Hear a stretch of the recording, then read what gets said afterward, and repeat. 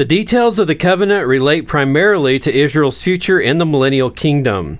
At that time, Israel will experience spiritual revival. The knowledge of Christ will be universal, as Christ will be dwelling bodily on the earth. This week on Connecting the Gap, we continue on our study, Prophecies of the Bible, and we're going to be getting into 1 Timothy in the New Testament. We're going to be getting into that right after this.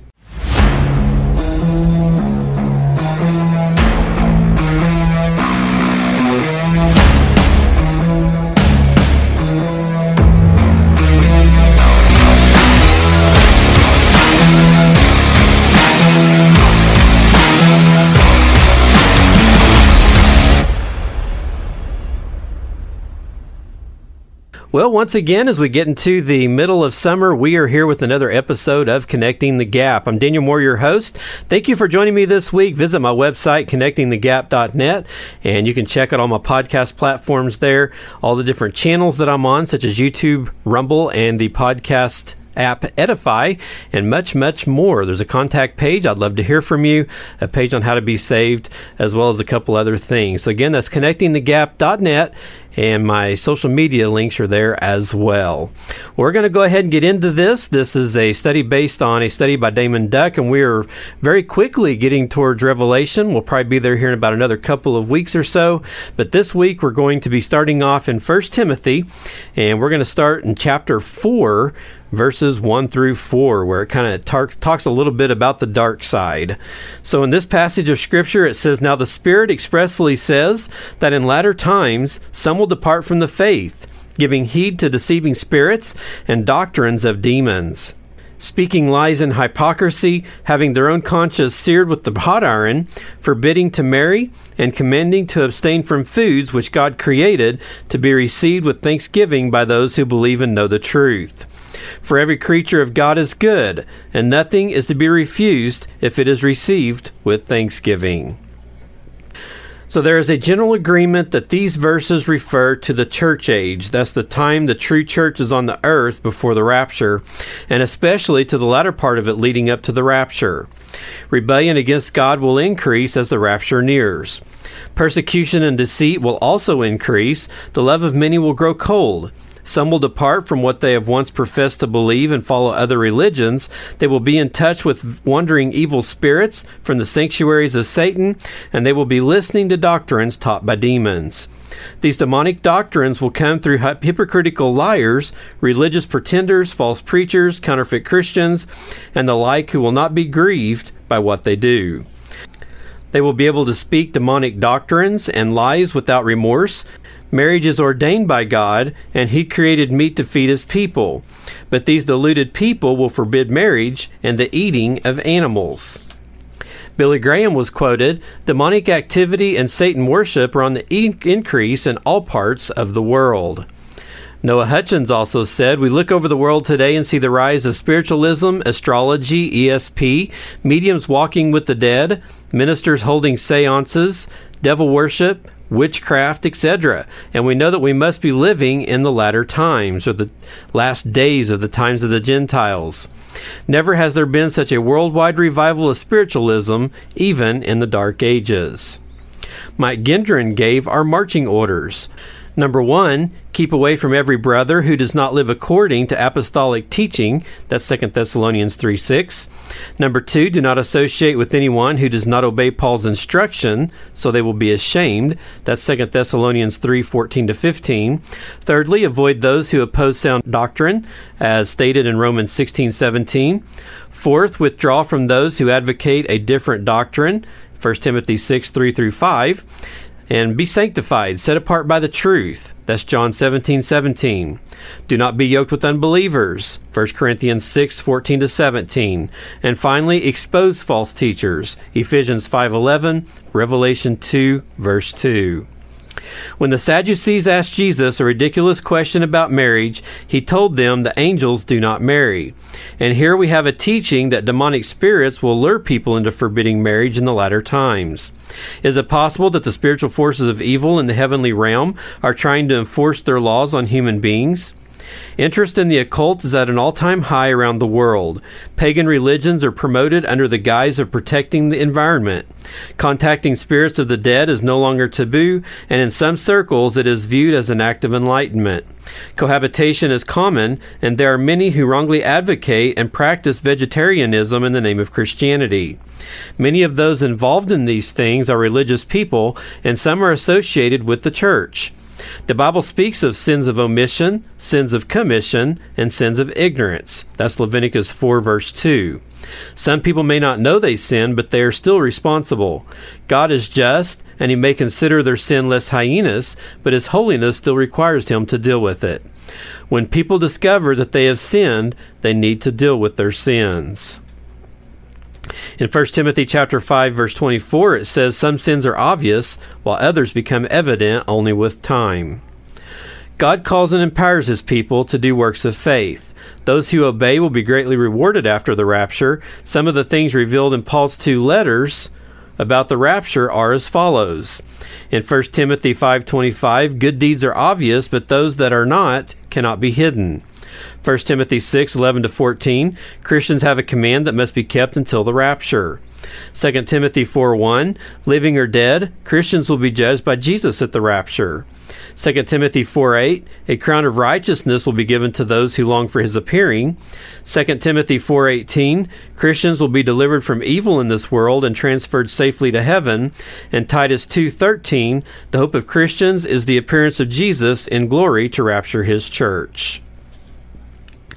We now move on to 2 Timothy, and we're going to start in chapter 3, verses 1 through 5.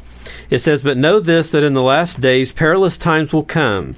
For men will be lovers of themselves, lovers of money, boasters, proud, blasphemers, disobedient to parents, unthankful, unholy, unloving, unforgiving, slanderers, without self-control, brutal, despisers of good, traitors, headstrong, haughty, lovers of pleasure rather than lovers of God, having a form of godliness but denying its power. And from such people turn away."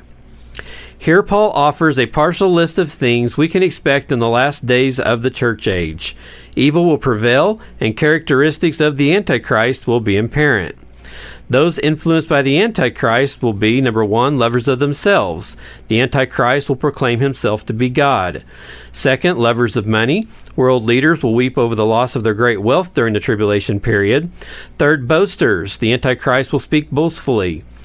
Proud, the Antichrist will utter proud words. Blasphemers, the Antichrist will blaspheme God, God's name, God's church, and all those in heaven. 6, disobedient to their parents. Children will rebel against their parents and have them put to death. 7, unthankful. Jesus died for the sins of the world, but the Antichrist will take his stand against God. Unholy. The Antichrist will kill holy people and defile the holy place with his image. Number 9, unloving. The false church will forbid marriage, and the love of many will grow cold. Unforgiving. The Antichrist will be a conqueror bent on conquest. Number 11, slanderers. The Antichrist will slander the name of God. Number 12, without self-control. People will be swayed by evil desires, especially sexual desires. 13, brutal. The Antichrist will have believers beheaded during the tribulation period. Despisers of good. Church leaders should love what is good, hold fast to the message of God, and teach sound doctrine, but it will not be so in the last days of the church age. Traitors. The Antichrist will be a liar, breaking his covenant to protect Israel. 16, headstrong. The Antichrist will change set times and laws. He'll be haughty. The Antichrist will magnify himself. Lovers of pleasure more than lovers of God. Sexual immorality will be a major tribulation period sin. And 19, having a form of godliness but denying its power. The Antichrist will be a false Christ. The spirit of the Antichrist, or any inclination to oppose Christ or be against the things of Christ, is to be against God.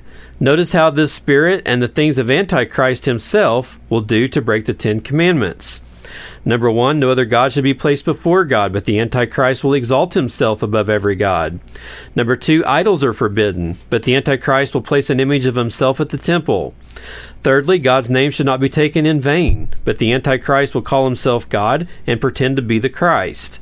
Fourth, the Sabbath day should be kept holy, but the Antichrist will try to change times, the Sabbath, and seasons. Fifth, people should honor their fathers and mothers, but children will be disobedient to parents, and Antichrist will show no regard for the gods of his fathers. Sixth, people should not murder, but the Antichrist will kill the saints. 7, people should not commit adultery, but sexual immorality will be a major sin when the Antichrist reigns. 8, people should not steal, but theft will be a major sin when the Antichrist reigns. 9th, false testimony is forbidden, but the Antichrist will be slanderer. And number 10, coveting is forbidden, but people will be lovers of money.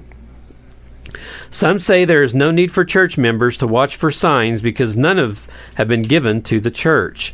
This is not true. The church has been told that the spirit of Antichrist will prevail and actually pave the way for the arrival of the man of sin. The current disrespect for the Ten Commandments is a good indication that this is happening. The church age began with the first Pentecost, followed by the death of Jesus, and will end with the rapture of the church. During this time, multitudes will be saved, but apostasy will be a major problem as the end of the age draws near. The time is coming when the reign of Jesus will be universal and the governments of this world will submit to him. It will be a time of justice, peace, and righteousness. Some facts about the millennium on Jesus as king are as follows. 2 Timothy 2 verse 12, if we endure, we will reign with him. But if we disown him, he will disown us. In 2 Timothy 4:1, when the millennium begins, Jesus will judge those who turn to him during the tribulation period. Well, that's going to wrap up 2 Timothy, and that's also going to get us into a new segment of Scripture here in the New Testament as we move on our Prophecies of the Bible study. And we're going to go ahead and get started into Hebrews. And this will start the prophecies in the letters written by other apostles. Following the 13 New Testament books written by the apostle, or the one who was sent out, specifically applied to the 12 disciples, such as Paul and other New Testament missionaries, is a series of 8 books written by other apostles. These books are sometimes called general epistles, or New Testament letters written by apostles, because they are not directed to a particular person, such as Timothy or Titus, and they are not directed to a particular congregation, such as the one at Corinth or the one at Ephesus. The book of Hebrews is addressed to all Jews who convert to Christianity, regardless of where they attend church. And the other 7 books are addressed to the church, or the followers of Jesus Christ, as opposed to a building where people meet to worship, as a whole, not to specific individuals or congregations. The subject matter is primarily Christian doctrine, but the authors make many appeals for obedience and faithful service, and they include tidbits of prophetic information not found anywhere else in the Bible. God wanted these things included, so we dare not to neglect them as we continue our study. Larry Richards wrote about this. He said others wrote letters to some of the first century churches, and these are usually called the general epistles. They include writings of Peter and John, who were apostles, and Jesus' half-brother James and Jude, who were leaders in the church. They also include the book of Hebrews. So as we start Hebrews, we're going to start in chapter 8, and we're going to read verses 7 to 13. It says, "For if that first covenant had been faultless, then no place would have been sought for a second. Because finding fault with them, he says, Behold, the days are coming, says the Lord, when I will make a new covenant with the house of Israel and with the house of Judah, not according to the covenant that I made with their fathers in the day when I took them by the hand to lead them out of the land of Egypt, because they did not continue in my covenant, and I disregarded them, says the Lord. For this is the covenant that I will make with the house of Israel after those days, says the Lord. I will put my law in their mind and write them on their hearts, and I will be their God, and they shall be my people. None of them shall teach his neighbor and none his brother, saying, Know the Lord, for all shall know me, from the least of them to the greatest of them. For I will be merciful to their unrighteousness, and their sin and their lawless deeds I will remember no more. In that he says, a new covenant, he has made the first obsolete. Now what is becoming obsolete and growing old is ready to vanish away." There were problems with the old covenant God made with Israel when Moses led the Hebrews, which is another name for the Israelites or the Jews, out of Egypt. That covenant was temporary in the sense that it did not permanently deal with sin. It required people to keep the law, or all the rules God gave to Moses, but they kept breaking it, causing God to find fault with them. So he promised a new covenant with Israel and Judah. This new covenant will not be like the old covenant, or the covenant of law, because the Jews' ancestors failed to keep the one and God finally canceled it.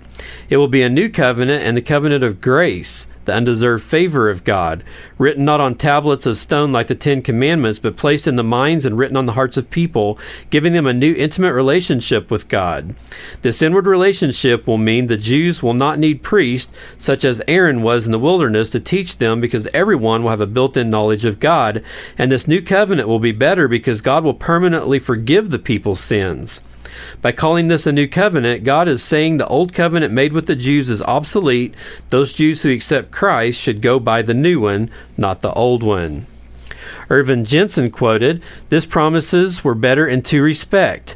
First, while the promises of the Old Covenant pertain mainly to the present life, being promises of length of days, prosperity, and natural privileges, the promises of the New Covenant are principally for spiritual blessing, and they pertain not only to this life, but also to the life to come.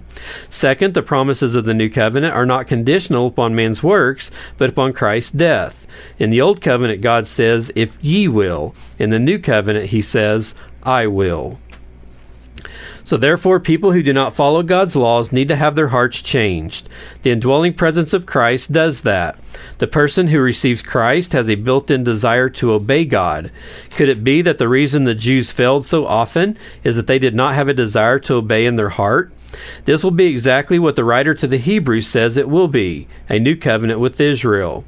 The Jews who accept Christ now are under the same covenant of grace the church is under, and in the future the entire nation will be brought under this covenant. The law of Moses has been superseded by grace. At the second coming, the church will return to earth with Jesus. The deceased Jewish saints and tribulation saints will be raised from the dead. The saved Jews and Gentiles on the earth will enter the millennium with them. Satan will be bound, and Jesus will begin his millennial reign on earth as King of Kings and Lord of Lords. It's easy to find people who do not believe in a literal resurrection and rapture. Not watching is as old as the Pharisees and Sadducees, who paid more attention to the weather than they did to the signs of the times in Jesus' day. Large numbers of people mistakenly believe they will have the opportunity to be saved after the rapture and all through the tribulation period. They don't realize that the rejection of Jesus now means they will be counted with the enemies of God when our Lord returns. At this last Passover, which Jesus turned into the Lord's Supper, he took the cup and said, "It is the New Testament or New Covenant in his blood that is shed for others." The New Covenant clearly includes the church, but some expositors wrongly believe it excludes Israel. However, it was made with Israel first, such as in Jeremiah 31 through 33, and Ezekiel 20:37, and chapter 37 of Ezekiel, verse 26. And we know that saved Israel will be brought back under it during the millennium. Well, that's going to wrap up this week for this episode of Connecting the Gap. I'm Daniel Moore. Thank you for joining me. This is based on a study by Damon Duck, and we are going to be going into James next week as we get closer to Revelation. In the meantime, you can go back to my website, connectingthegap.net. If you've missed any episodes, you can catch up on all of those there. And you can also see what podcast platforms I'm on. Please subscribe and share. Also visit my social media. And I'm also on YouTube, Rumble, and the podcast app Edify, EDIFI, as well. Well, thank you guys for joining me this week. Hope you have a great, blessed week. And we'll be back again this upcoming week with more episodes of Connecting the Gap. Until then, don't forget that God's Word never fails us. God's Word has stood the test of time. And through Jesus' death on the cross, He has connected the gap.